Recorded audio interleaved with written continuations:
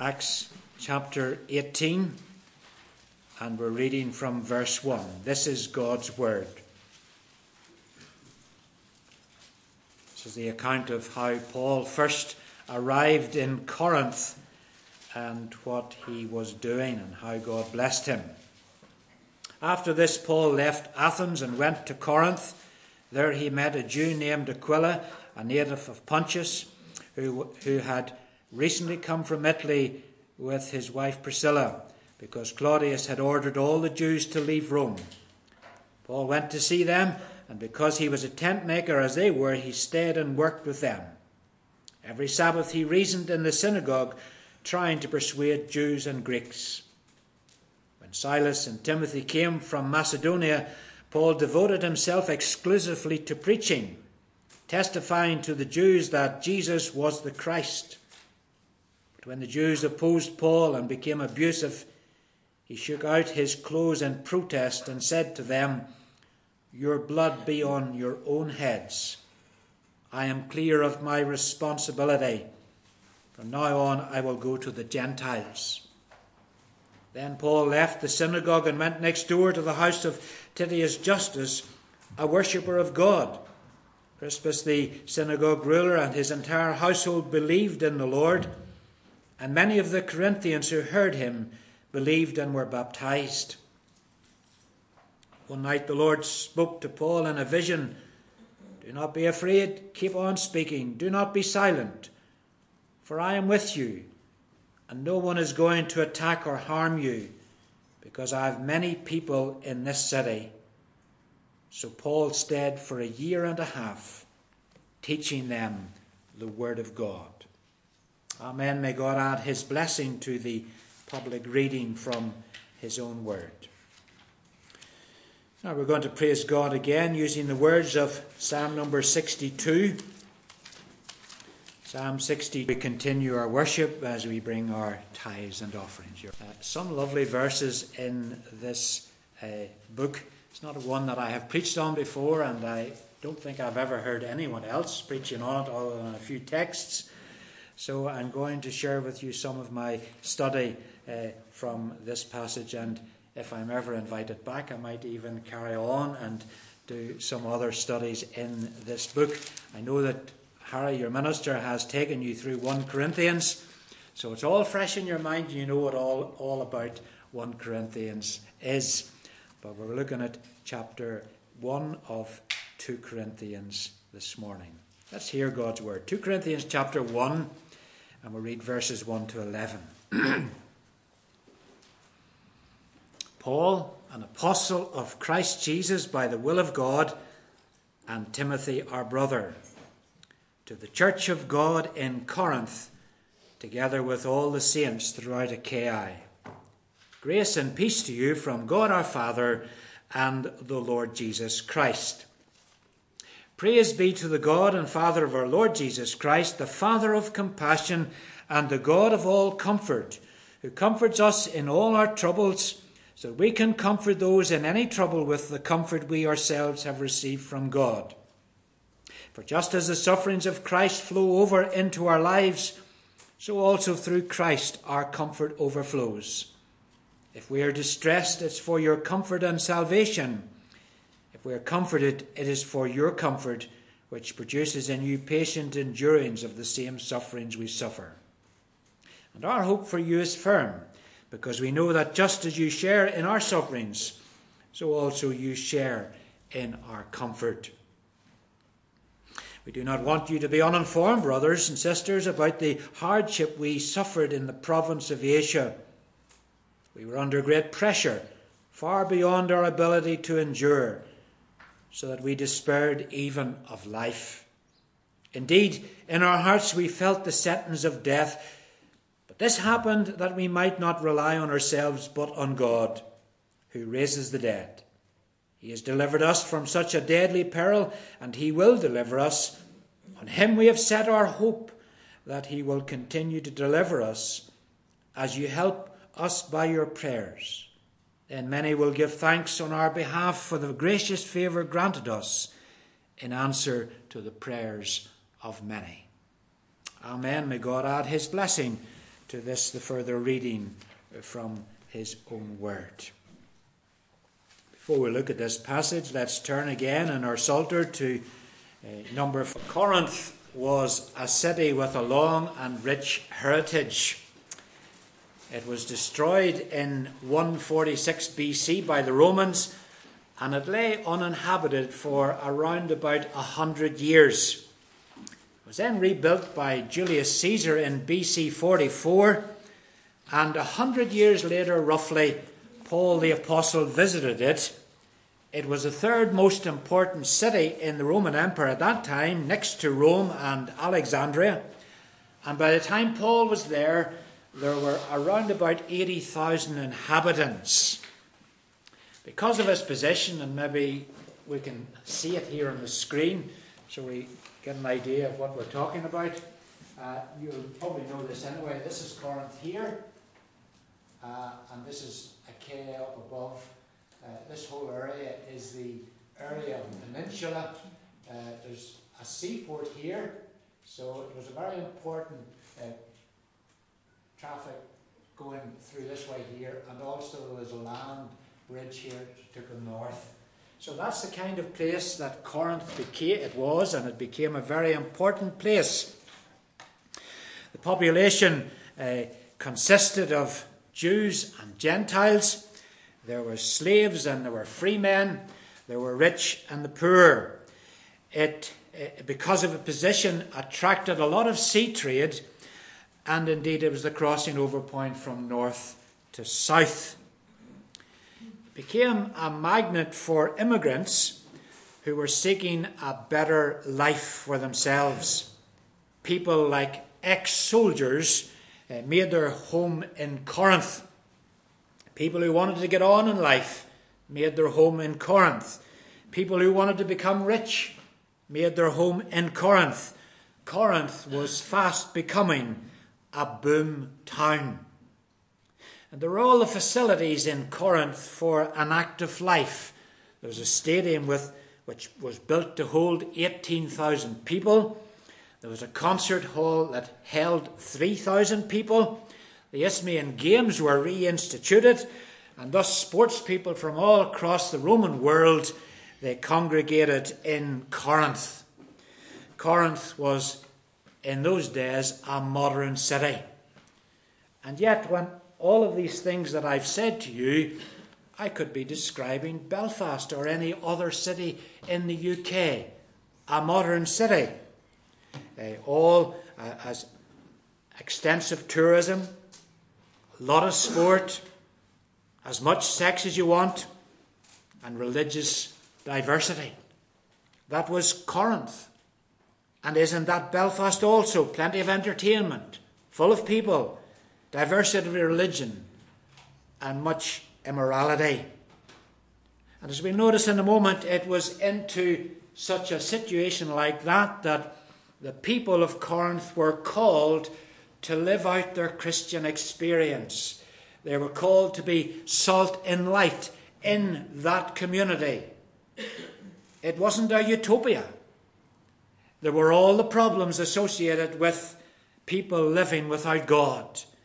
But God called them to live in that situation. So with us, God has called us to live in Carrickfergus, outside Belfast, with all the problems. We haven't got a utopia. There are difficulties. There will be pressures, as we'll notice in a moment. But just as God called the people in Corinth nearly 2,000 years ago, so he's called us to live for Jesus and to be light and salt in our community. But you notice, secondly, the church around the year AD 50, Paul arrived in Corinth, and we read it from Acts chapter 18. He spent 18 months there preaching the gospel of Jesus Christ, and as a result there were many people who were converted, and a church was formed. Paul continued on his missionary journey, and he heard of some of the problems that had arisen in Corinth. He then addressed those problems, and we have it written for us in the book what we call 1 Corinthians. Most of the congregation responded to the letter, and there was godly sorrow unto repentance from most. And so Paul was filled with joy. Chapter 7 and verse 4 tells us that. He then made another visit to Corinth. It's known as the painful visit. Painful because some of the people no longer accepted Paul as an authoritative figure. They questioned his position. They said that he was unimpressive in his oratory. They complained about the lack of integrity. Some of them even questioned his theology. Probably a group of Judaizers who wanted to uphold the old covenant. And so it's against that background that he writes to Corinthians. And in the opening verse, I want you to notice two things. Firstly, he is an apostle of Jesus Christ by the will of God. That word apostle means a sent one, someone who has been commissioned. And Paul was commissioned by Jesus on the Damascus Road to be an apostle to the Gentiles. Paul didn't just decide that it was going to be his role to go to the Gentiles. God commissioned him. God sent him. And therefore he went with authority, and the words that he proclaimed were authoritative. They were the apostolic message. Here, right at the start of the second letter, he's underlining to these people, Paul, I'm an apostle of Christ, and therefore you should submit to what I'm saying. He's making an indirect attack upon others who claimed to be apostles but were false.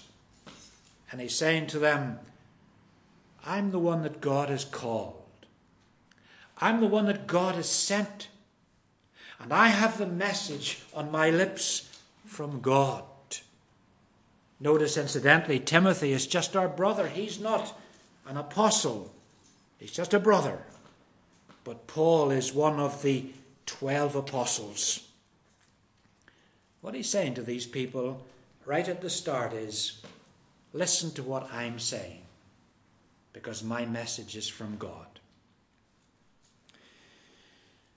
And isn't that the truth for us as well? The apostolic message is found in 2 Corinthians, but it's also found throughout the New Testament. And the message of God is in this book. And we as believers in Jesus Christ are called to believe this and follow the directions that are in this book. There are many people today who refuse to accept the Bible. It used to be the case that the secret of England's greatness was the open Bible, but that's no longer the case. Indeed, there are even professing Christians who do not accept that the Bible is the final authority in things of matter of faith and practice. They elevate experience. They talk about the gift of knowledge or the gift of tongues, and these things replace the Word of God. But surely that's wrong. Isn't this the final word that God has sent us? Hebrews 1 and verse 1. In the past, God spoke to our forefathers, to the prophets, at many times and in various ways. But in these last days, he has finally spoken to us in Christ. And it's up to us to accept the authority of the Word, bow to it, acknowledge that it's God's Word to us. This is God's map book to guide us in all of our living. And it's not up to us to pick and choose which pieces to believe and which pieces to leave to reject. Paul's the authoritative apostle. He's saying to the people, believe what I'm saying. And then the second thing in verse 1 is the description of the Christian. Notice it says, he's underlining a high calling of the Christian to the church of God in Corinth, together with all the saints throughout Achaia. Two terms there I draw your attention to. First is the word church. This was an everyday term that was used for a gathering of people. If you want to look up Acts chapter 19 and verse 39 and verse 41, you will find there that the word was used of a legal gathering, a parliament or a court. Everyday use, the word ecclesia, assembly of people. But here it's the church of God, the people that gather that belong to God. Going back in the Old Testament, the word was used in Judges chapter 20 verse 2 of a large gathering of the tribes. The tribes of Israel gathered together, and Moses or one of the prophets read the word to the gathered people. And now in Corinth the people were the people of God, and they were gathering together to hear the word of God and to hear what God was wanting them to say. This was a people who were called out by God to be his people. And they're also referred to as saints. This is quite amazing, isn't it? You did your study in 1 Corinthians, and you will remember perhaps that in this group there were those who were involved in factions. Some were Peter's men and some were Paul's men and so on. These were people who had tolerated incest amongst themselves. There were ones who took each other to court. There was all kinds of sexual problems. They abused the Lord's table. There was excesses in public worship. Some of them doubted the resurrection. And now some of them were treating Paul like dirt and refusing to listen or acknowledge his authority. And yet, notice, he calls them saints. How can a group of people like this be called saints? Isn't it quite amazing? The word saints is obviously not referring to their behaviour, because their behaviour was less than Christian.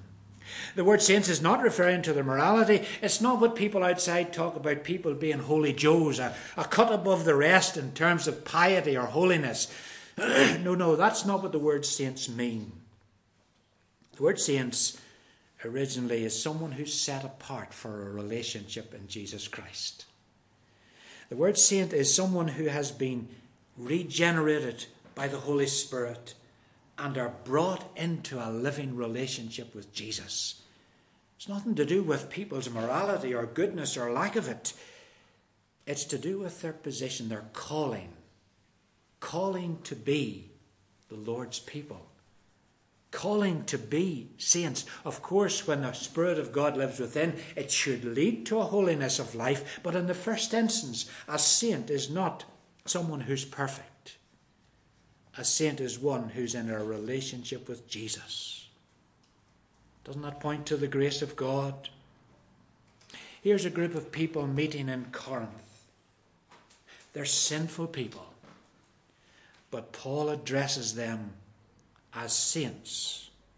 He addresses them as the church, the gathered people who belong to God, who are to gather to hear the word of God. Isn't that true of us? We're all sinful people. We've sinned in word and thought and deed. From the sole of our head to the bottom of our feet, says Jeremiah, there's nothing but sores, trouble. And we talk about the depravity of the heart. Isn't that us all? And yet in God's sovereign grace, he has called us into a living relationship with Jesus Christ. And therefore he calls us saints. We're the gathered people of God. Sinful people coming together in order to hear the word of God. Question is, will we submit to the word of God in our lives and demonstrate that we do indeed belong to the Lord? The city Corinth, a modern city with all the problems. The second thing there was the church called people saints. Notice thirdly then, verses 3 to 7, the comfort. Just listen as I read verses 3 to 7. Do you see what these verses are saying? And count the number of times, if you will, the word comfort occurs. Praise be to the God and Father of our Lord Jesus Christ, the Father of compassion and the God of all comfort, who comforts us in all our troubles, so that we can comfort those in any trouble with the comfort we ourselves have received from God. For just as the sufferings of Christ flow over into our lives, so also through Christ our comfort overflows. If we are distressed, it is for your comfort, and salvation, if we are comforted, it is for your comfort, which produces in you patient endurance of the same sufferings we suffer. And our hope for you is firm, because we know that just as you share in our sufferings, so also you share in our comfort. How many times is the word comfort there? 10. Well done. 10 times. So obviously this little passage is about comfort, isn't it? And I want you to notice 3 interlocking ideas here around these verses. First of all, the people of God are marked with trouble and suffering. Look at verse 4. It says, who comforts us in all of our troubles. Look at verse 6. It talks about if we are distressed. The word distressed is the same word as verse 4. This word troubles, the main idea here is of pressure of circumstances, pressure from outside, antagonism of persons towards us. And if we are faithful to Jesus Christ in our calling, then we will have people who will oppose us, and they'll pressurize us, and they'll try to get us to conform to the world. Isn't that right? People do not like us being different. And the word trouble suggests that the pressure will come upon us to conform to the world's standards. Then look at verse 5, and there's suffering as well. This is indicated that we will suffer as Christians. Jesus promised that to be the case. We're told to take up our cross and follow Jesus. And if we do that, we will suffer persecution. We will be laughed at. We'll be scorned. We'll be mocked. And so the life of the Christian is going to be marked by pressure from the outside world. It's going to be part and parcel of our lifestyle. Jesus promised, in the world, John chapter 16 and verse 33, in the world you will have trouble. 1 Peter 4 verse 12 says, dear friends, do not be surprised at the painful trial you are suffering, as though something strange were happening to you. Suffering is going to be part and parcel of the Christian life. No health and wealth gospel here. Trouble, persecution, suffering. That's what's promised us. And I've no doubt that's what all of us have experienced if we have been faithful to Jesus Christ in our calling. The world will not like us being different. So the Christian, you're going to have trouble. But the second interlocking idea is God gives us comfort in all situations. Look at verse 4. It says that he will, who comforts us in all of our troubles. The idea here is of standing beside a person to encourage him or her when they're undergoing severe trials. God is saying he's going to draw alongside us in all of our troubles. Whenever we're under pressure from the world, God will draw alongside to comfort us. He's described there in verse 4 as the Father of compassion and the God of all comfort. When I thought about that, I thought, have I Isaiah chapter 40 verse 1, Comfort my people, says your God. Speak tenderly to Jerusalem and proclaim to her that her hard service has been completed, that her sin has been paid for, and she's received from the Lord's hand double for all her sins. And Isaiah 66 says, verse 13, as a mother comforts her child, so will I comfort you, and you will be comforted over Jerusalem. And the background to Isaiah is that the people were being disciplined because of sin, but now they're receiving comfort from the Lord. God will come alongside as a mother and comfort us. I'm sure you can remember times when you were a child and you were crying, you were hurting. And who's the first person you run to? Mommy. And Mum's the one who will draw alongside and give us a hug and help us when we're distressed, when we're hurting. And this is what Paul is saying here, that God, he'll draw alongside us and console us as a mum would console us when we're distressed and hurting. But there's another thing here. That word comfort also is the same word from which we get the word for the Holy Spirit. Remember the old authorized version? Some of you maybe still use it, or maybe you have used it in the past. In John chapter 16 it says, when he, the Holy Spirit, and it refers to the Holy Spirit as the Comforter. And the Comforter is one who draws alongside. The NIV translates the word as counselor because it's more than comforter. Yes, the Holy Spirit consoles us when we're down and when we're hurting. But more than that, the Holy Spirit draws alongside to strengthen us. I love what Donald Barnhouse says. He says the Holy Spirit is given as a ramrod down your backbone to make you stand for the truth. A ramrod down your backbone to make you stand for the truth. He gives you strength to withstand the pressures of the world. And look at verse 5, it's all through Christ. And so we've the Trinity involved, the triune God's involved here.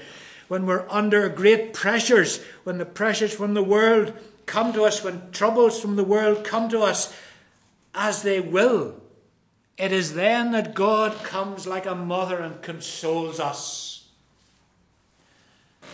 And he comes to us like the Holy Spirit to strengthen us, to stand, even when the pressures are pushing against us.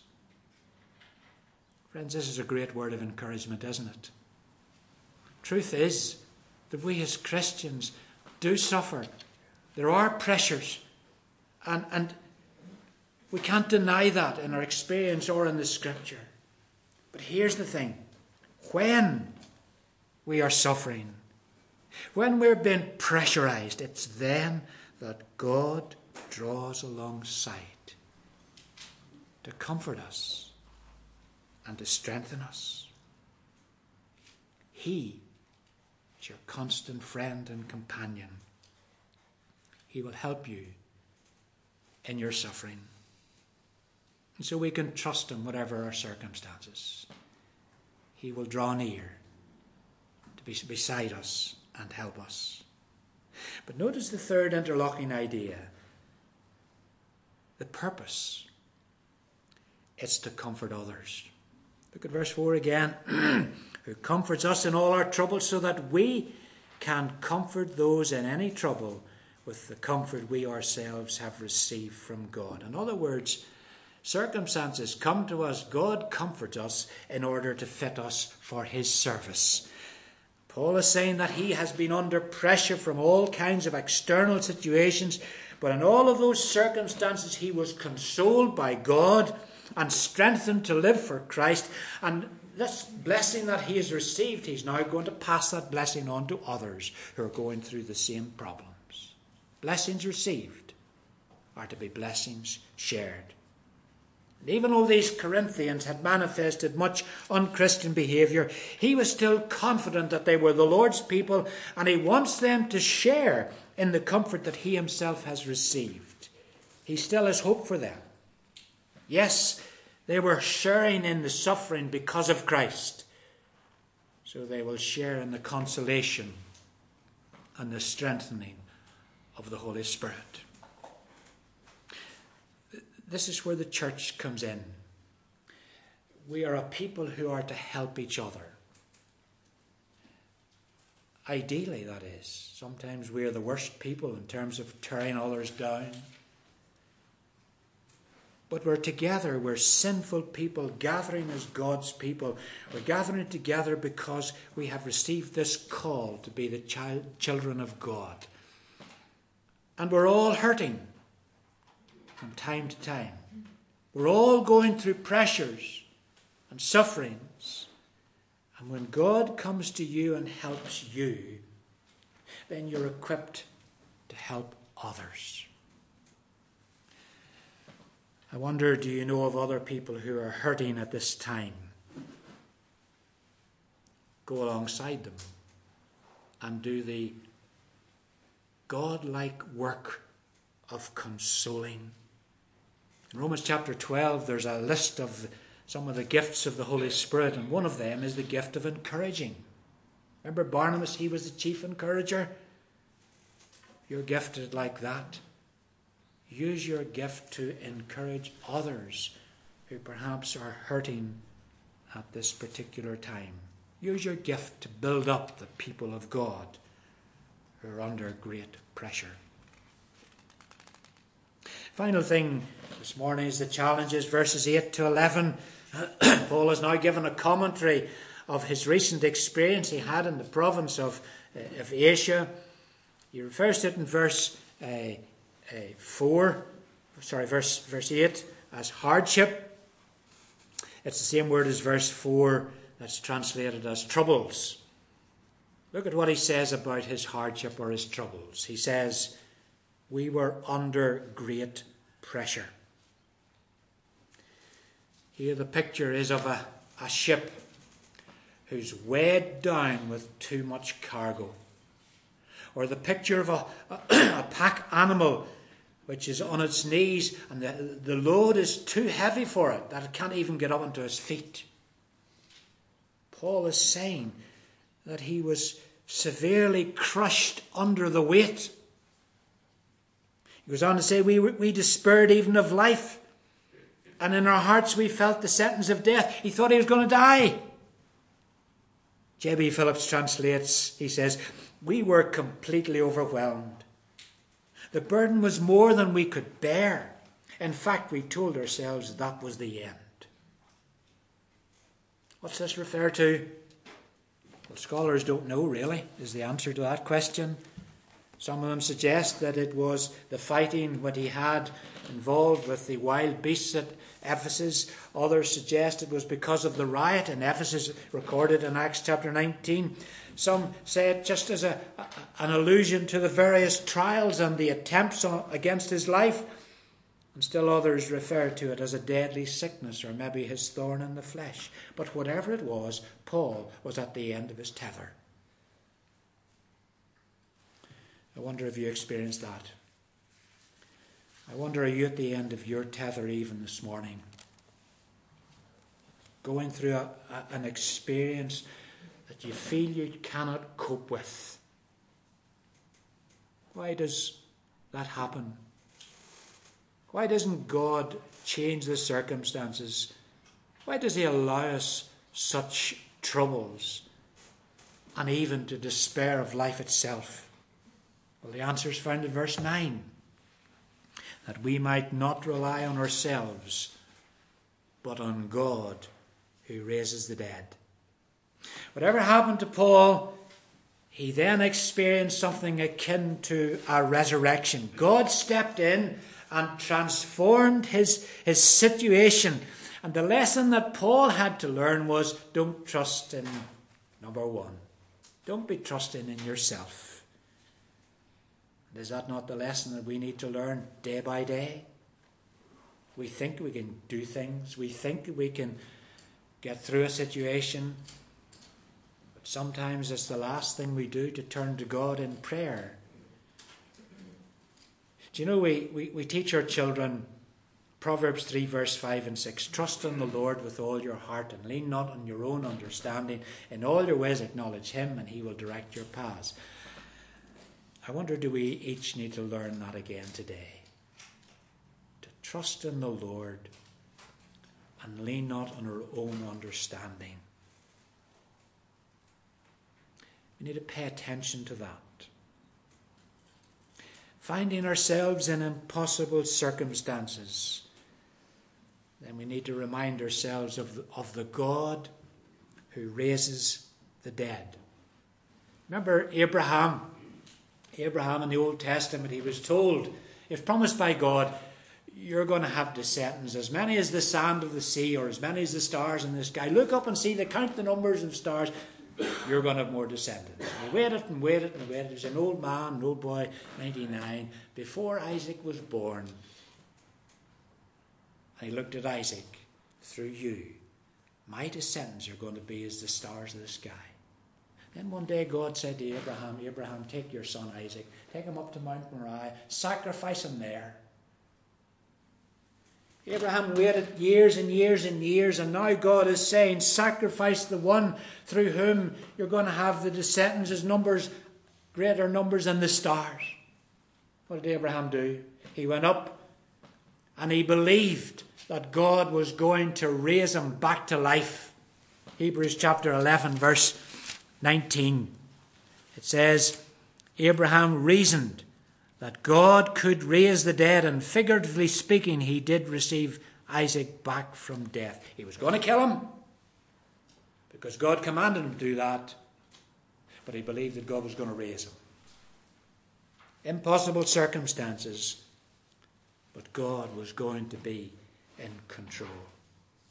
Paul is able to say, very quickly, just last couple of paragraphs here, Paul is able to say that God delivered him and he will continue to deliver us.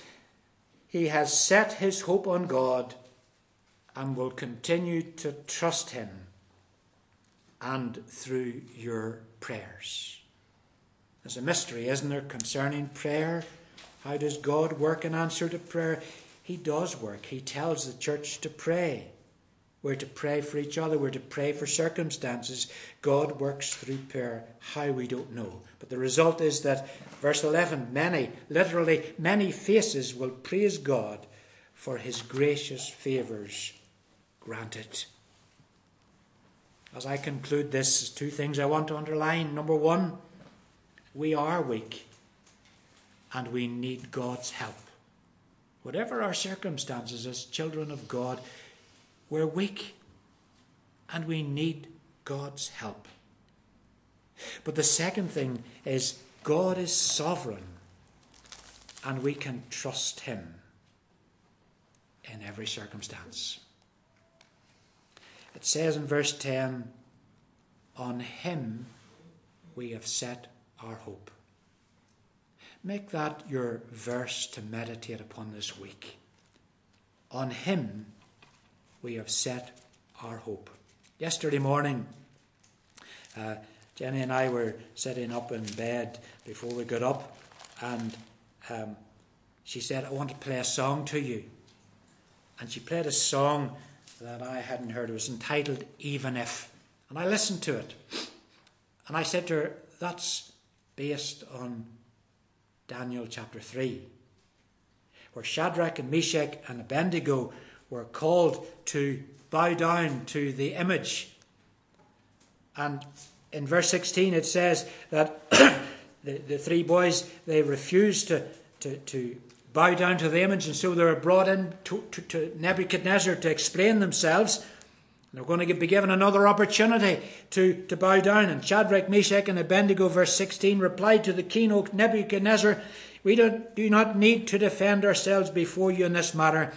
If we are thrown into the blazing furnace, the God we serve is able to save us from it, and he will rescue us from your hand, O king. But even if, and that's the song, even if he does not, we want you to know, O King, that we will not serve your gods or worship the image of gold. Some of the words of the song says, I know the sorrow and I know the hurt would all go away if you just say the word. But even if you don't, my hope is in you alone. We don't know what circumstances we will face in the future, but we can sing, even if circumstances are difficult and remain difficult, even if you don't move the circumstances and change them, my hope is in you alone. Amen. Let's just spend a few moments in prayer, and if any would like to